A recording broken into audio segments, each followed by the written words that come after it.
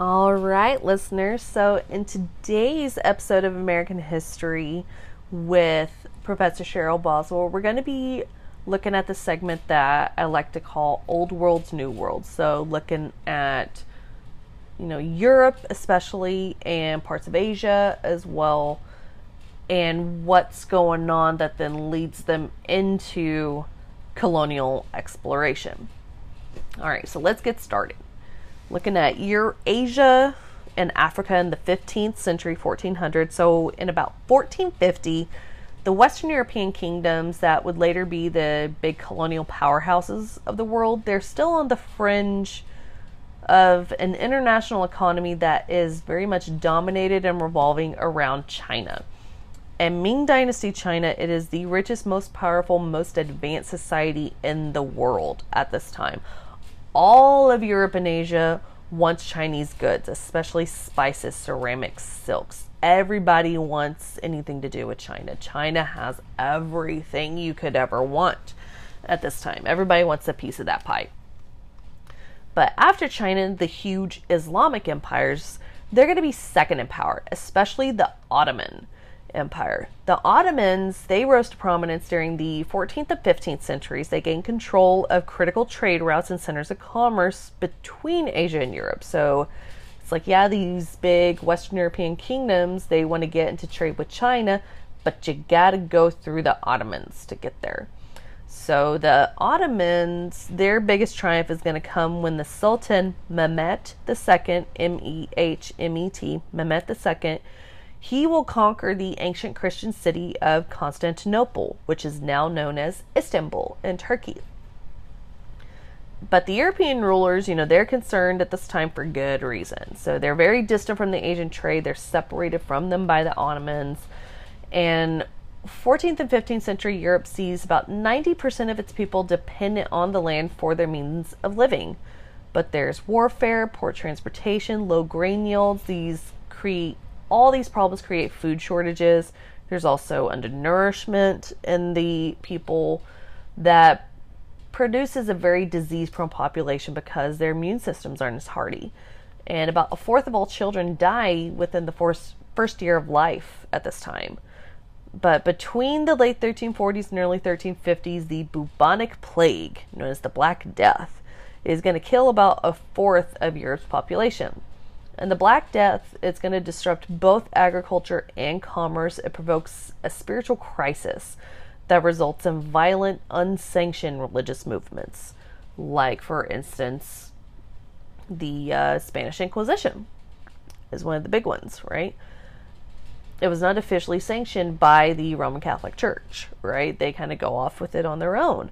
But the sudden drop in population helps to relieve some pressure on scarce resources. It's kind of one of those unintended upsides, if you will. But the survivors found that scarcity of workers makes for higher wages, lower prices on foods. Also, more land is readily available. But the increase in some trade that starts to take place after this helps to bring wealth to Europe, and it stretches all across Asia, the Middle East, and Africa for resources. So the direction of Europe's political movement starts to lay the groundwork for this overseas colonization, and some modern nation states were formed by dynasties like the Tudor monarchs of England that would be founded by King Henry VII, Francis I in France. He founds a very big dynasty. King Ferdinand and Queen Isabella in Spain, they each start to extend their political control over more territory, more people, more resources. But European expansion first will begin with Africa. They highly covet African spices, ivory, and gold. And the European merchants, they want access to the West African markets by ship, but the navigational and shipbuilding technology, it's not yet up to this task. So the currents in the Atlantic Ocean, they'll help speed up and increase the speed of the ships all along the West African coast, but it makes it entirely impossible to return home. But Portugal, their Prince Henry, known as the Navigator, he's going to be the first to try and tackle this problem. He will fund exploratory voyages. He will establish a maritime school, challenge sailors to find a solution to the problem of all these Atlantic currents. And so what they come up with in Portugal is a new type of ship called the Caravel. Caravel. It's a lighter, more maneuverable ship. It can sail better against contrary winds and in rough seas. They combine longer, narrower hulls, makes it built for speed, with triangular sails that allow for more flexible steering. That's the Caravel.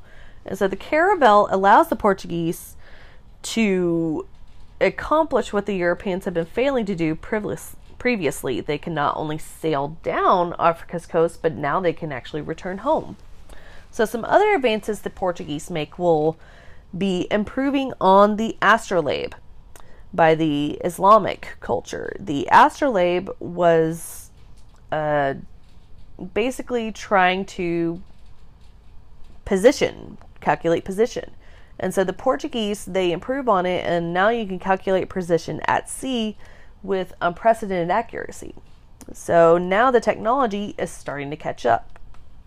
But European elites, they had abandoned the slave culture that was established by the Roman Empire, and instead they were mainly relying on serfs and peasants for labor by the Middle Ages. And slaves were becoming more important as status symbols than as workers. Most were going to be young white women. The word slave originally comes from Slav, which is Slavic for girls and women from the Balkans and the coast of the Black Sea that were often targets of slave raids. But following the Crusades, European slavery starts to change. In 1099, Jerusalem was captured from the Turks, and they found sugar plantations were being cultivated. And sugar was found to be a very difficult commodity to produce. It required very intense work during planting and close tending during the growing season.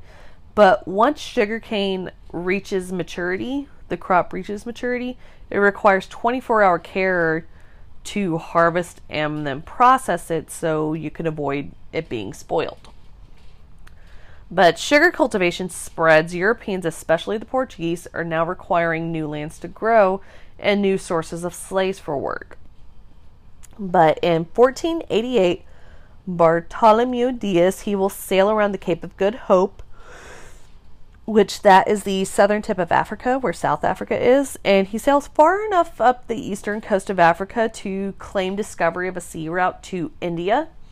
But 10 years later, Vasco da Gama will reach India, and the Portuguese interests then extend to Indochina, which will be modern-day Vietnam and China.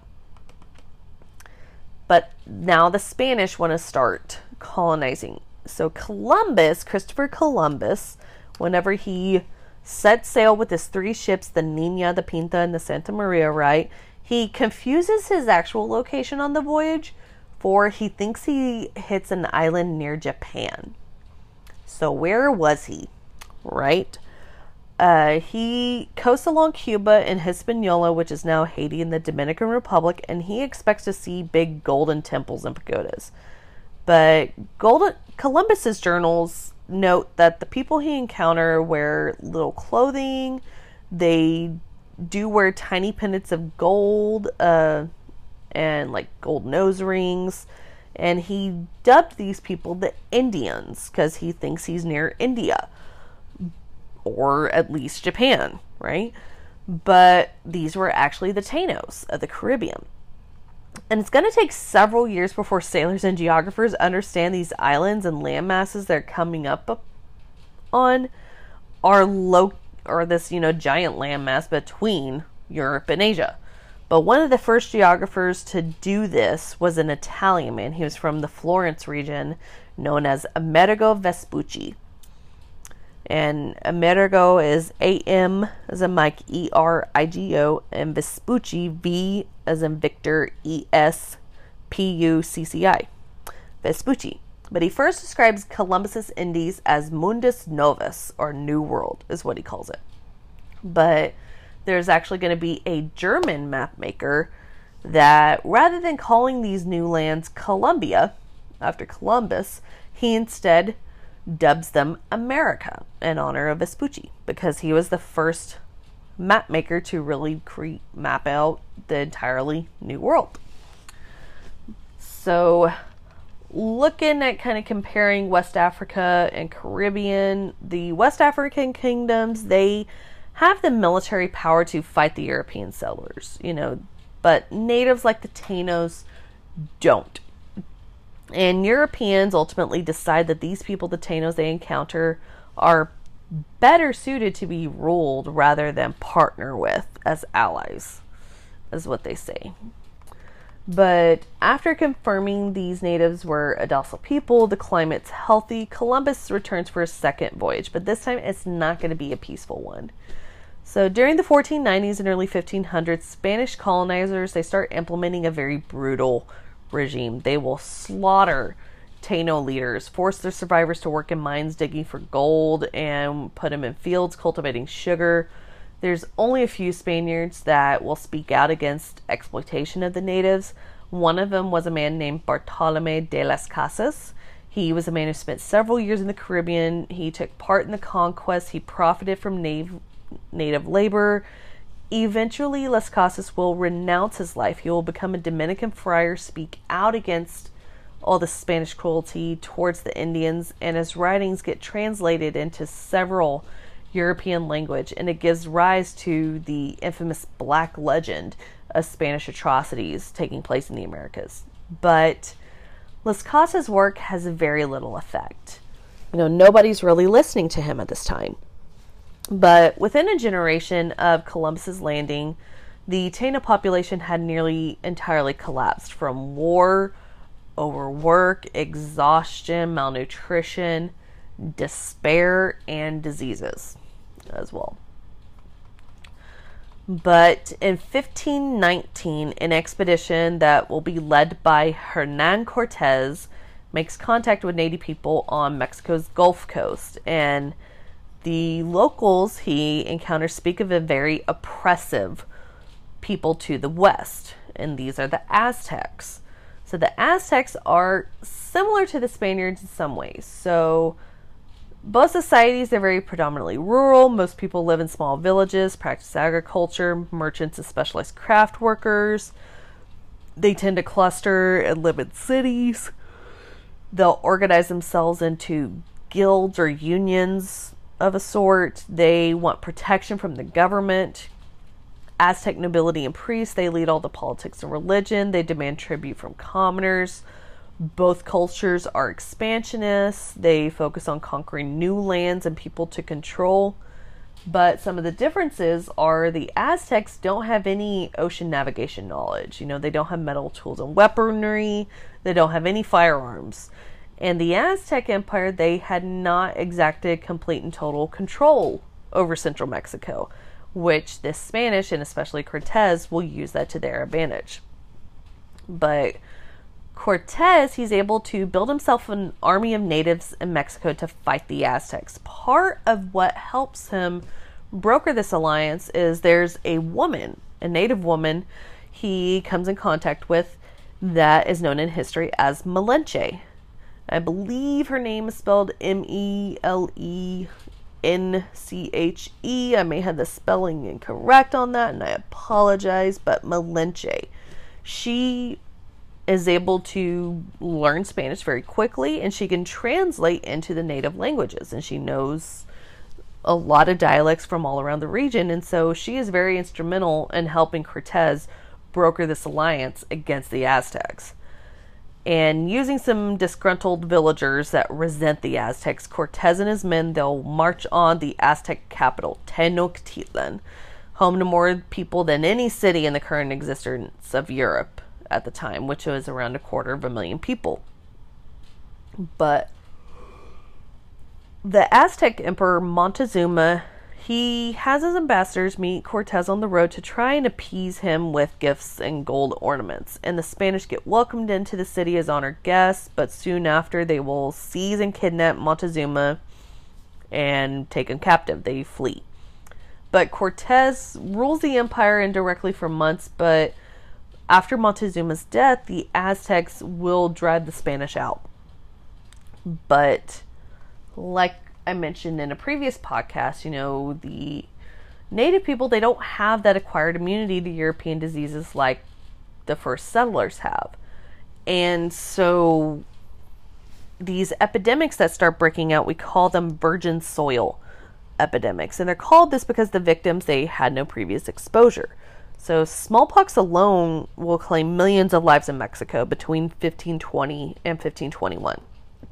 And while the Aztecs are suffering a smallpox epidemic, Cortez, who has a massive Indian force at his disposal, he will lay siege once again to Tenochtitlan, killing tens of thousands of Aztecs before the survivors, who are very tired and weary and starving, they will surrender in August of 1521. But as the Europeans continue to sail back and forth, they'll introduce new diseases and transfer germs from one region to the next, and we see another kind of transfer start to take place as well. So flora and fauna, or plants and animals like horses and dogs, rats, hogs, all livestock essentially, especially, we're looking at plants get brought from Europe to the Americas, some of which will be oranges, lemons, figs, bananas from Africa and the Canary Islands. But there will actually be one disease that originated in America that they take back to Europe, and it becomes more virulent than ever, and that will be syphilis. Yeah, lovely, lovely stuff. But we see a kind of Columbian exchange today with different things, and especially with diseases like bird flu or avian flu, West Nile virus, Zika. There was concern a few years back with Ebola, swine flu. Now, in this day and age, there's coronavirus, right? It's now a global pandemic. But you see this transfer take place all around the world with things like this. But the crown will finally step in with Spain. So the Spanish monarchs, they had just stopped an aristocracy in the country from trying to rule the country. They're not about to allow a colonial nobility to arise. So the crown then bribes the conquistadors into retirement. And so governing of the new Spanish colonies passes to a small army, small group of officials, soldiers, lawyers, Catholic bishops, all of which are appointed by the crown. And these people, they will maintain their headquarters in urban centers like Mexico City, which is what Tenochtitlan, the Aztec former capital city, they rename it into Mexico City, and they build a very complex, elaborate, centralized bureaucracy. And if you don't know what a bureaucracy is, that's a system of government that helps improve efficiency and chain of command. But it regulates the whole Spanish Empire and nearly every aspect of economic and social life. By the 1540s, huge discoveries of silver will be found in both Mexico and Peru, and mining the precious metal then turns into a very large-scale capitalist enterprise that requires pretty heavy, substantial investment.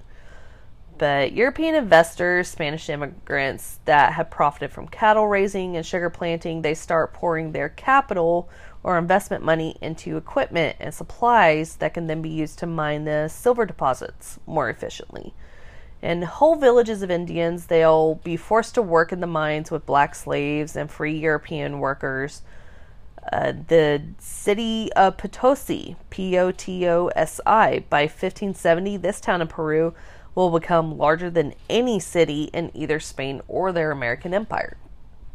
And the population of Potosi was around 120,000, with local farmers that supplied the miners with food. Spanish merchants back in Seville, Spain, they'll export European goods to Potosi at a very nice, handsome profit. But the Spanish crown will claim 1/5, or about 20%, of all the extracted silver. And during the 16th century, about 16,000 tons of silver will be exported from Spanish America to Europe. And some other conquistadors, we're going to talk about here, the first of which is Ponce de Leon. So Juan Ponce de Leon, he is known as the Conqueror of Puerto Rico. He launches the first official expedition to the mainland, which he will name Florida in 1530. And Ponce de Leon, he is rumored to have been searching for the Fountain of Youth, right? But De Leon will be met with armed resistance everywhere he went because the Spanish will be despised as being slave raiders. 8 years later, he returns, but he will be killed in battle with the Calusa Indians. Panfilo de Narvaez, Panfilo-Narvaez, Panfilo de Narvaez. So he was a veteran of the Cuban conquest. He leads a major expedition back to Florida. His second in command will be a man named Alvar Nunez Cabeza de Vaca, who advises him not to separate or split from the expedition. But he does so anyway.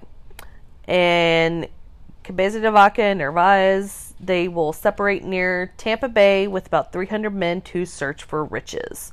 And his men during this journey, they either fall ill, they get taken down by Indian archers, but only about 242 survivors from the entire expedition. They, in a very disillusioned attempt, they make some makeshift rafts and try to sail along the Gulf Coast to Mexico, but Narvaez and most of his men will disappear at sea. But Cabeza de Vaca and a handful of survivors, they will wash upon islands off of the Texas coast, most likely Galveston Island. And Cabeza de Vaca and 3 other Spanish, including an African slave that is known in history as Esteban, will escape after being made prisoner by the local Indians. They're able to track across Texas and northern Mexico, where in present-day Chihuahua, they will pass through what had been Pacuim, that trading city. And they find that there is an enduring commerce of feathers and greenstones or turquoise. But in 1536, these men will finally be discovered by a group of Spanish slavers and brought back to Mexico City. So they're finally saved many years later. But Hernan de Soto, he searches the southeast for gold and small agricultural villages and takes whatever he wants. Food, clothing, luxury goods, even young women to use as servants, also for other nefarious purposes. De Soto's men become the first and last to see the big chiefdoms of the Mississippians. And many of the villages, they would feign or fake knowledge of these vast cities of gold and send them off on just wild goose chases. But De Soto and his men never find the treasures they're looking for. Vasquez de Coronado. So in 1539, this 29-year-old, he will lead about 300 Spaniards and 1,000 Mexican Indian warriors north into present-day American Southwest. So Coronado, he goes in search of cities that he had been told are greater than Tenochtitlan, but his confidence wavers when they only encounter, mud and straw pueblos. And he attempts to try and save the expedition, so he sends his men off in virtually every direction. To the west, his men will be blocked by the Grand Canyon. Others go east and will force themselves onto the descendants of the Anasazi, which are the modern pueblos of the upper Rio Grande. But finally, Coronado, he follows an Indian that he calls the Turk, and this man leads him on a search of a rumored kingdom called Quivara, Quivara. It's thought he may have been referring to one of the Mississippian chiefdoms, but Coronado has the man strangled and killed somewhere near modern-day Kansas, since he can't bring him to what he wants. But in 1542, Coronado returns to Mexico, where the crown will try him for inflicting cruelties on the Indians. So you see, the crown is not idly sitting by and standing for these atrocities. They're stepping in and saying, no, we don't want this. But Spain is able to hold on to their dominance in the Americas for most of the 16th century because most of the European powers take very little interest in the Americas. And the fishermen in England, they will explore like the North Sea, Labrador, Newfoundland, and Canada. Portugal will discover and lay claim to Brazil in South America. France will send some expeditions along North America's eastern shoreline. and the St. Lawrence River as well. But Spain owes their dominance of the Western Hemisphere to religious upheaval that starts spreading all throughout Europe. And this would become known as the Protestant Reformation. And it's going to play a key role in colonizing the Americas afterward. But between 1100 and 1500, the European monarchs and popes of the Catholic Church, they were growing more and more powerful at this time.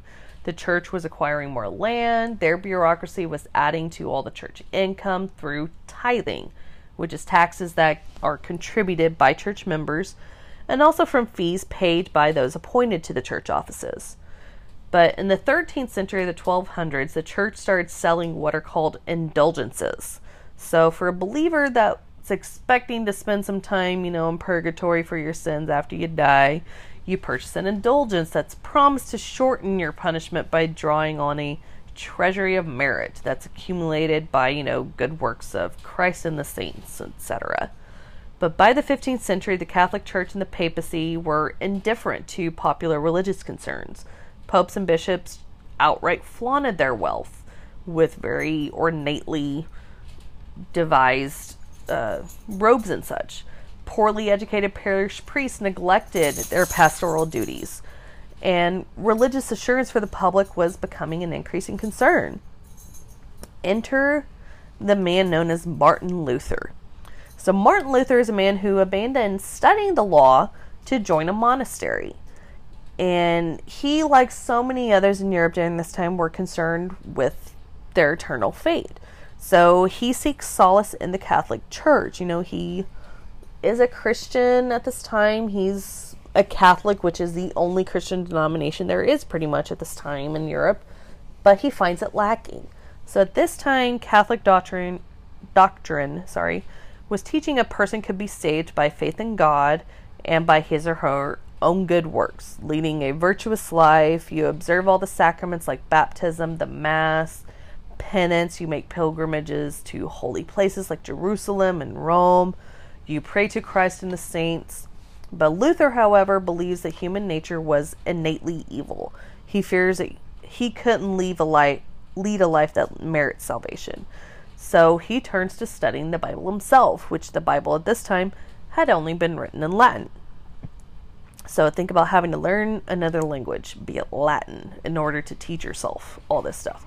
But he is ordained a priest not long after, and during this time comes upon his belief of justification by faith alone. And salvation, he concludes, comes by faith alone. So after he is ordained a priest, he's assigned to teach at a university in Wittenberg, Germany. It's spelled Wittenberg. He becomes increasingly critical of the Catholic Church as an institution. But he will be most famous for, in 1517, he nails on the door of the cathedral in Wittenberg 95 theses attacking the Catholic hierarchy for selling salvation in the form of indulgences. And the Pope and German representatives of the Catholic Church, they first try to silence Martin Luther. He will not stay silent. They eventually will excommunicate him and kick him out of the church. But that only cements his resolve to oppose the church. And Luther's ideas will spread all throughout Europe in the 1530s, and soon other reformers begin to oppose the church. But the most influential successor of Luther will be John Calvin, a French lawyer turned theologian. And Calvin agrees with Luther that men and women cannot merit their own salvation, right? But where Luther sees God as being a loving deity extending mercy, Calvin sees God as being an awesome, all-knowing, and all-powerful God. And Calvin also has this theory called the elect. Calvin believes God had selected certain people as his agents to help God bring about victory in the battle of good versus evil here on earth. And these people are predestined by God for salvation. This is where that theory of predestination comes from. You're automatically chosen whether you're going to go to heaven or hell, right? And Calvin and Luther essentially create a religion that changes the world.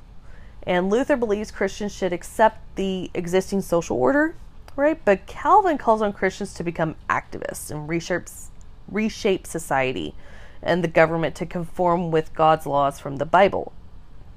And soon we'll see some other Protestant or non-Catholic groups pop up. For instance, the Huguenots of France. So Huguenots is spelled Huguenots, but these are Calvin's French followers. They see North America as being a potential refuge from religious persecution, but under the leadership of a man named Jean Ribault. So Jean is spelled Jean, like Jean, and Ribault, Ribault. There's about 150 Huguenots in 1562 that establish a simple village on Paris Island off the coast of South Carolina, but this expedition will fail when they resort to cannibalism. Yeah. 2 years later, Ribault will lead another group to an area south of present-day Jacksonville, Florida, though. And here, they will establish Fort Caroline. The Huguenots establish a friendly relationship with the local Timucua Indians, but the Spanish in the Caribbean see the Huguenots as a threat. So French pirates have been trying to siphon silver from the Americas by attacking the Spanish galleon ships as they're riding the Gulf Stream current up the southeastern coast of North America before they turn towards Spain to cross the Atlantic Ocean. But there's going to be a man named Pedro Menendez de Aviles in 1565.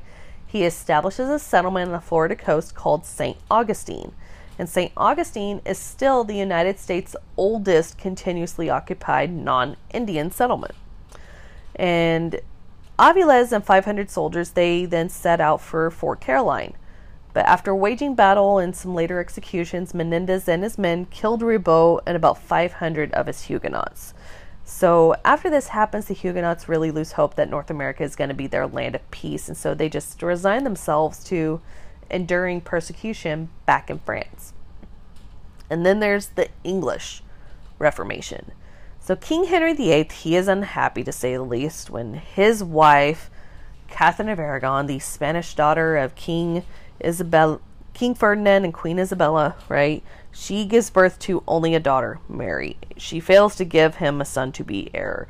She has several miscarriages and stillbirths. None of her male offspring are able to survive, unfortunately.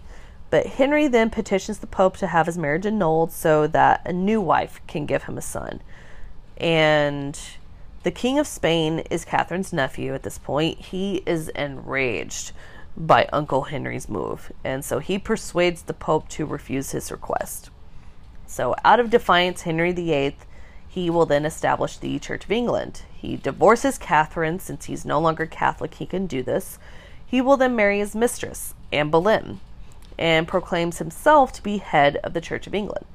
In the Church of England, it is still essentially Catholic in its doctrine. You know, he's not setting out to practice any reformist beliefs.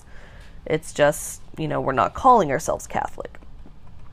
But later, during his daughter Elizabeth's reign, there's going to be a very vocal minority of her subjects that will be reformers, calling for the Church of England to rid itself of all the bishops, elaborate ceremonies, and other symbols of Catholicism. And because of their zeal for these Calvinist ideals, opponents of the radicals will call them Puritans. Elizabeth really holds no issue with radical Protestants, but with radical Catholics she does.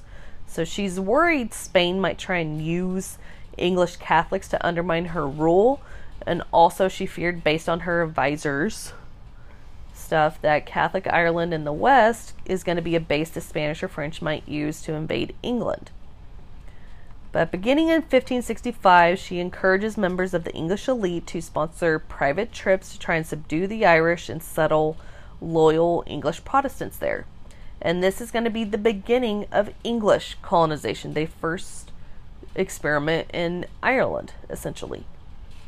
But Humphrey Gilbert and Walter Raleigh, they're the English equivalent of the conquistador, and their desire to try and pursue more and more adventure, right? But in 1578, Elizabeth is going to grant Gilbert a royal patent, the first English colonial charter to explore, occupy, and govern any territory in America that is not actually possessed of any Christian prince or people. So she's like, if nobody else has claimed it, then you can. So Gilbert gets made proprietor of all this land between Florida and Labrador. And he hopes to set up a medieval kingdom of his own where loyal tenant farms are going to work the lands of these giant manors. They'll pay rent to feudal lords.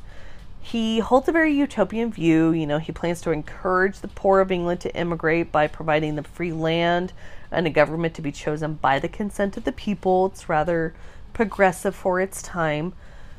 But his hopes and Elizabeth's hopes for the expedition will be dashed when his ship goes down in the Atlantic in a storm, unfortunately. But Walter Raleigh is Humphrey Gilbert's stepbrother. He had been laying the groundwork for a British-American empire for quite some time. He's going to enlist the help of a man named Richard Hakluyt, Hakluyt. He's a clergyman, and he petitions him to write a plea for the English settlement of America. And Hakluyt is going to make arguments like the land is very fertile for crops. The Indians are going to view them as being liberators compared to the Spanish. By the summer of 1584, Raleigh will send an exploratory voyage to the outer banks of present-day North Carolina. The leaders will make contact with the people known as the Roanoke that will be ruled by a chief named Wingina, Wingina. And Queen Elizabeth will knight Raleigh and allow him to name the land Virginia in honor of the Virgin Queen. Wingina has contact with Europeans before Raleigh in 1584 and wanted to seek access to the English trade and influence. But after the failure of his first colony, Raleigh is then going to take a second expedition of around 120 men, women, and children, members all of the middle class, and grant each person a 500-acre estate. In July of 1587, everything goes wrong. The expedition's pilot insists on leaving the colonists at Roanoke Island rather than the Chesapeake, as originally had been planned. The local Roanoke Indians don't take pleasure in seeing the English return. The colonists feared the conflicts would arise with them, so they send their elected governor, the artist John White, back to England for reinforcements. And White returns to England in 1588 just when the massive Spanish navy, known as the Spanish Armada, is preparing to attack England. And Elizabeth enlists every seaworthy ship and able-bodied sailor to help stop the invasion. The Armada is defeated. John White is able to return to the Roanoke colony, but it's not going to be until 1590. And what he finds is the colony is completely deserted. And a mysterious message that reads Croatoan, Croatoan, is inscribed on a post. And to this day, for a long time, nobody knew what happened to the colonists there. But actually what happened, they just officially confirmed this not long ago, a few months ago, but they have, historians and scholars have been speculating for quite a while that the Roanoke colonists had merged and assimilated into the Croatoan tribe, which was friendlier than the Roanokes. And that is exactly what happened. They assimilated into them, they migrated elsewhere, but they were able to endure that way. So that is it for the European world prior to contact and what the Spanish started doing in their early colonization efforts. I hope you enjoyed this podcast, but stay tuned for more to come with Professor Cheryl Boswell on American history.